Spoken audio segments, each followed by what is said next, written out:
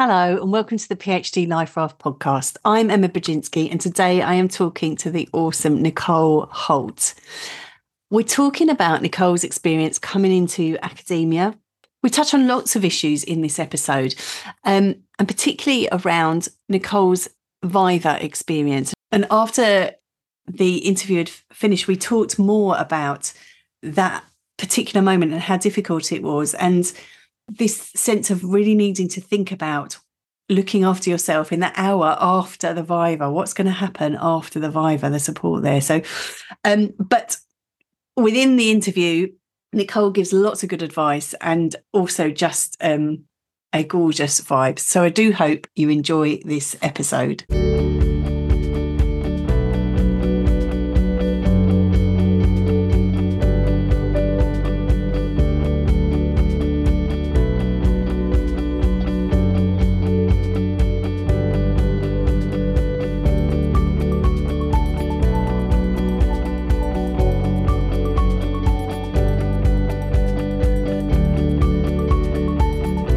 Hello, Nicole. Hi, Emma. Thank you for having me today. You are so welcome. Thank you so much for being here. I was just saying, because it's coming up to the beginning of the term and I know you must be super, super busy. So I really, really appreciate your time and your willingness to kind of talk about your story into the PhD and out the other side. So I always begin with asking people about that. So can you tell us a little bit about the kind of the scope of your story? Okay, so basically, and my story, and this is funny enough how my PhD starts, is that I grew up in Hastings and I grew up in a town that was full of poverty, and I grew up on a council estate, and it wasn't the life that I wished for myself. And I went to a very difficult school, but I had the most fantastic teacher called Dr. K, who taught me religious studies. And I'm not a religious person at all, but I just love the subject so much. And then I kind of luckily scraped enough free C's to come study at university. And I've always been interested in health and beliefs, basically. Right. And I also did health as one of my A-levels, and I loved it. And so I wanted to study both of them at university, and that's kind of why I ended up at Christ Church, was because I could do both at the same time. Amazing. Which was great for me.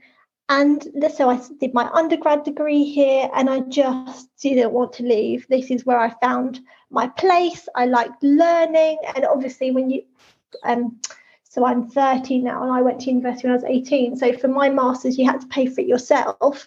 Right. So I had to work at the same time as doing my master's, and then which is in public health, and then I started my journey of my PhD. Amazing. And we're going to talk more about that in a minute. I love giving shout outs to people on this podcast, and Dr. K, thank you to Dr. K. And it's so important. Inspirational teachers are so important. And I know that we'll be talking on the podcast to other people who are teachers, and knowing that you can change the trajectory of someone's life. You really can. And so I love that, and good job. And this sense of you coming in and finding your place. And that was going to be our sort of theme. We were thinking, what could we talk about today? And this theme of finding your place in academia, because that can be really difficult for people for all sorts of reasons. Yeah, I think it'd be particularly difficult as well. So I was the first one in my family to go to university, and I didn't realise it at the time, but my dad really struggles to read and write. And I struggled to read and write. And it wasn't until I went to university and one of my lecturers pulled me aside and said, Nicole, I don't understand your work. When you speak, you really have this knowledge, but your writing isn't matching up. I think there's something wrong here. And that's how I got diagnosed as being dyslexic. It's funny, isn't it? It is. Well, funny in one way. And also, that situation for your dad, who went, well, for you to get to that point and all that you have done to get to that point, and for your dad to not to kind of be working with that, it's like it's the swan, isn't it, pedaling double speed underneath. Very difficult. Yeah. What a challenge. And I think that sense of I just want to applaud that kind of that going off to university and being open to all of that is, I grew up on a council estate too. First person in my family went to university, and that it's partly it's really exciting, isn't it? But also tell us a little bit about how it was to kind of be in there. Yeah, I have to tell you, Emma, when my mum and dad, they drove me all the way, so I come from Hastings and I'm at Canterbury University, and my mum and dad drove me up at the accommodation, and my mum just stood there, dropped me off at my halls, and she just sobbed.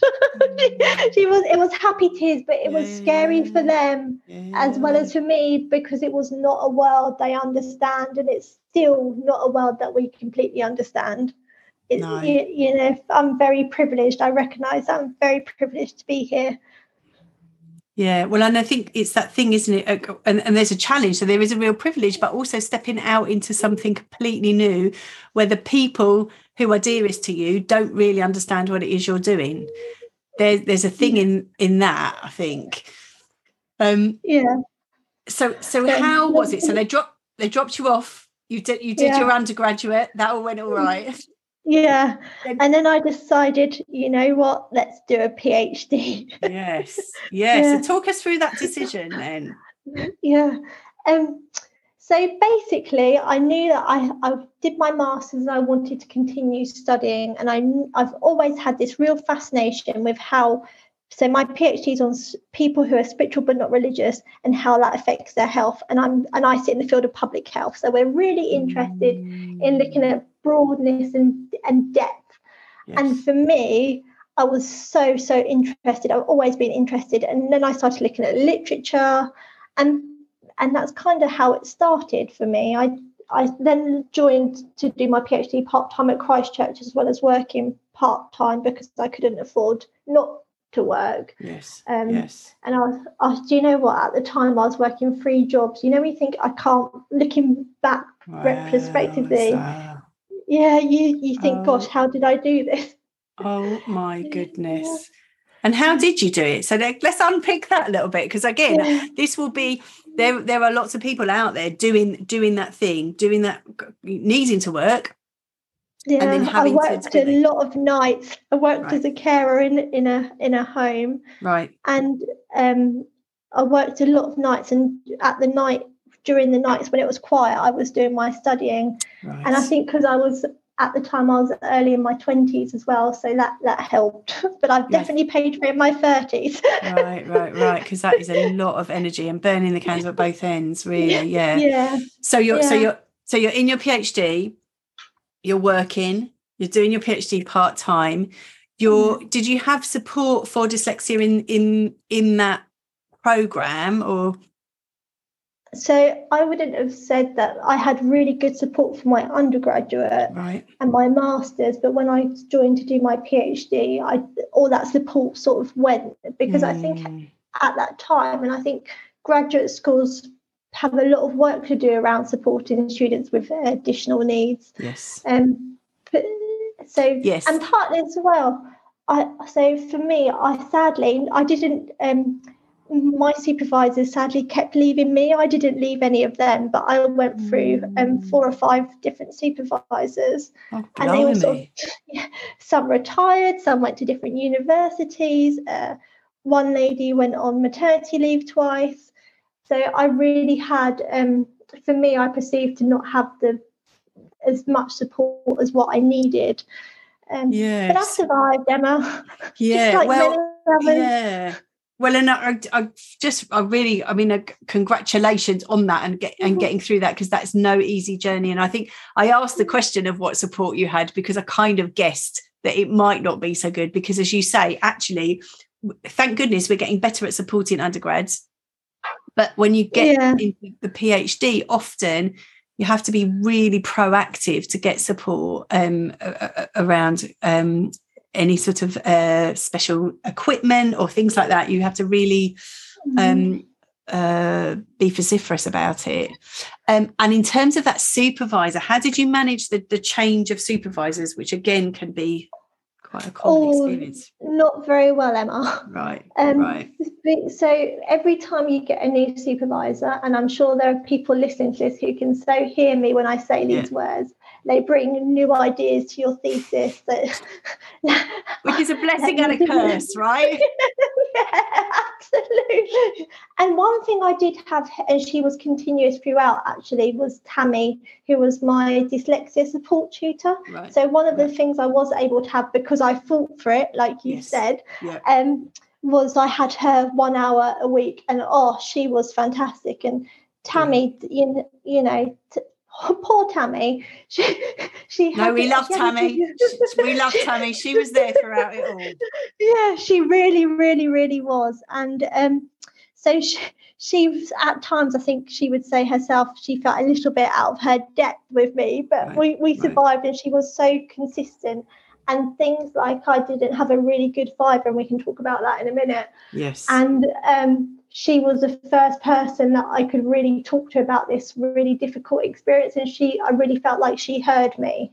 And that was one thing that I felt quite a lot of times through my PhD experiences, that I wasn't heard.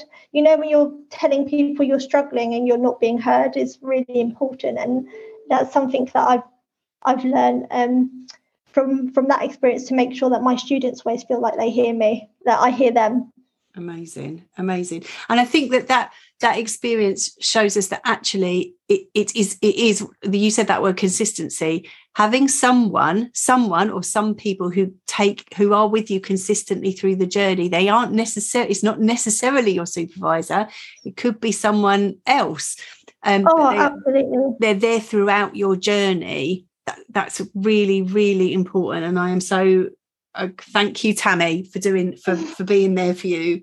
So yes, let's go on to the Viva then. Let's talk about, so you got through this, you got through the change of supervisors, you got the support that you needed for the dyslexia, and you got to the Viva. Yeah. Okay. So this is a really difficult part of my thesis. So it took me a long time to write my thesis. Being dyslexic, and I have ADHD as well, I finally managed to finish this thesis. And then COVID happened. Right. And then all of a sudden Vivas were online. And it was something that I hadn't had much of experience of, having an online Viva. Online anything, was it really? Yeah. We all had to do a lot of learning. So I had an online Viva, and my Viva was pre-Viva. I had a mock Viva, and people sort of give you really mixed information, don't they? They say this is how, different ways of how to prepare. Some say don't over prepare. Some say, practice some questions and things. And I did those things. I had a mock Viva. And the actual Viva I was sitting at home in my living room, and it just went on and on and on, and very quickly. So I had to, I didn't have a good outcome from my Viva. I got the option to resubmit. Is that what it's called? Resubmit? Yeah, resubmit. Yeah, resubmit. So I had to go away and do a lot of work, but I can remember being in this Viva.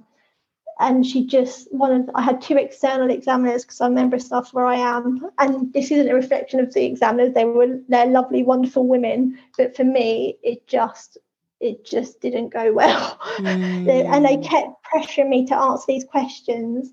And I just couldn't. I was answering, but I just couldn't answer them the way that they wanted me. And I could feel very quickly in this Viva that it wasn't going well, and I was in there for a good couple of hours. And when you get that sense of feeling, one thing, so that was really, really, really difficult, because my mum was waiting for the phone call, because you often hear a lot once you've written the PhD, that's it, you're on the home stretch. And I couldn't call her. I just, after that Viva, and that was it. And some people probably will have the most amazing PhD experience, but that isn't mine. No. So I wonder, and I can hear it in your voice. It's still with you, and I'm so sorry that was the situation that you ended up in. But to know that I think the thing to say is that you did resubmit, you did get it. So resubmission does not mean failure. So let's just acknowledge that right now. But I wonder if there's any advice that you would give now, having been through that experience, give to yourself going into that Viva again. Much more practice, a lot more supervision, get a proofreader. But so once I had that, I felt really, really in a dark place for a couple of weeks. And for me, I couldn't stay in academia for a while, Emma. I had to then go work. I worked at my local authority. And then I was like 6 months in, I was like, no, I had this voice in the back of my head that, no, I had to come finish this. I had to come finish this for my own soul. Like, you know, when you're like, listen, I need this chapter and I need it now. So I came back, I did this, I worked my socks off, I worked every weekend, and I resubmitted it, and then I had no more corrections. And I was waiting for more corrections. Yes. Well, I think what I love is that it wouldn't leave you alone. There's that Ramanujan talks about this sense of unfinished business and this sense of kind of there's something in it that PhD had called to you. You'd answered the call and then it wouldn't let you go, and you kind of called you back in. And I love that you answered the call and that you got there and you were able to submit that. And as you say, for your soul, I think there is something about completion. We call it completion, don't we? And I think there is something about that moment. So you talk about then stepping away from academia. And we had a kind of notional title for this session about finding your place. And I wonder if there's anything you'd like to say now then about sort of finding your place in academia out of all those experiences. Because now you're a lecturer, right? So now you're working. I'm a lecturer in public health. And I have the best job in the whole entire world. Like my team, I work with the best people. I'm very lucky.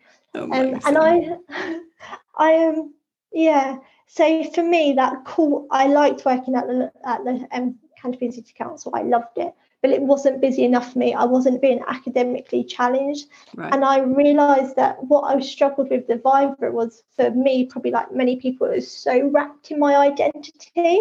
And actually, when I realised that actually this PhD doesn't need to be perfect, it just needs to be finished, and that's so then. So in the same time as me doing the changes, a lecturing post came up at Christchurch. And to be honest, Emma, I'd also applied for the same job 3 times, and I got this job on the 3rd go. So within sort of getting my PhD back, I also got my lecturing post at the same time, which was really exciting. But it was like all your ducks line up in a row. It was really bizarre. It was your moment. And also, just to mark this moment, this tenacity, that 3rd time, it was 3rd time. And I think that so often we come to something, and if it doesn't come off, we're like, right, well, that's it then, that's that done. And what I love about you is you're kind of like, do you know what?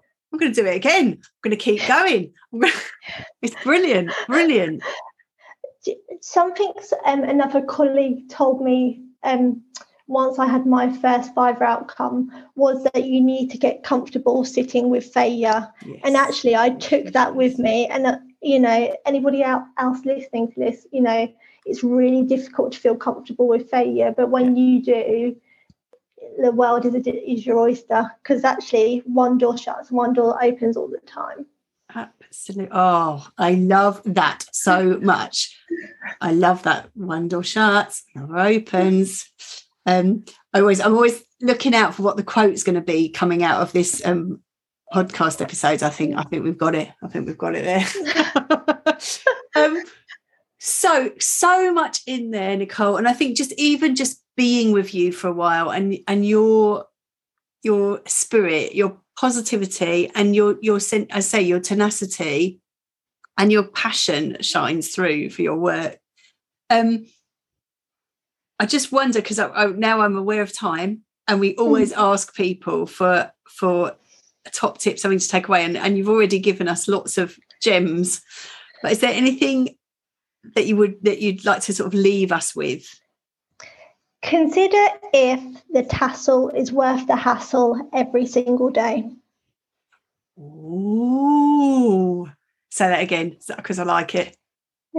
Consider if the tassel is worth the hassle every single day, because I think if you can easily lose sight of the bigger picture, and actually if I knew now what I now know back then, I would have done it 1,000 times. I would have had the rubbish vibe, but I would have felt as dark as I did, because actually that's part of my journey. And anybody else struggle with your PhD, I promise you most of us get there. And if you don't, there's another door waiting for you, I promise. Like, life has a funny way of working out, doesn't it?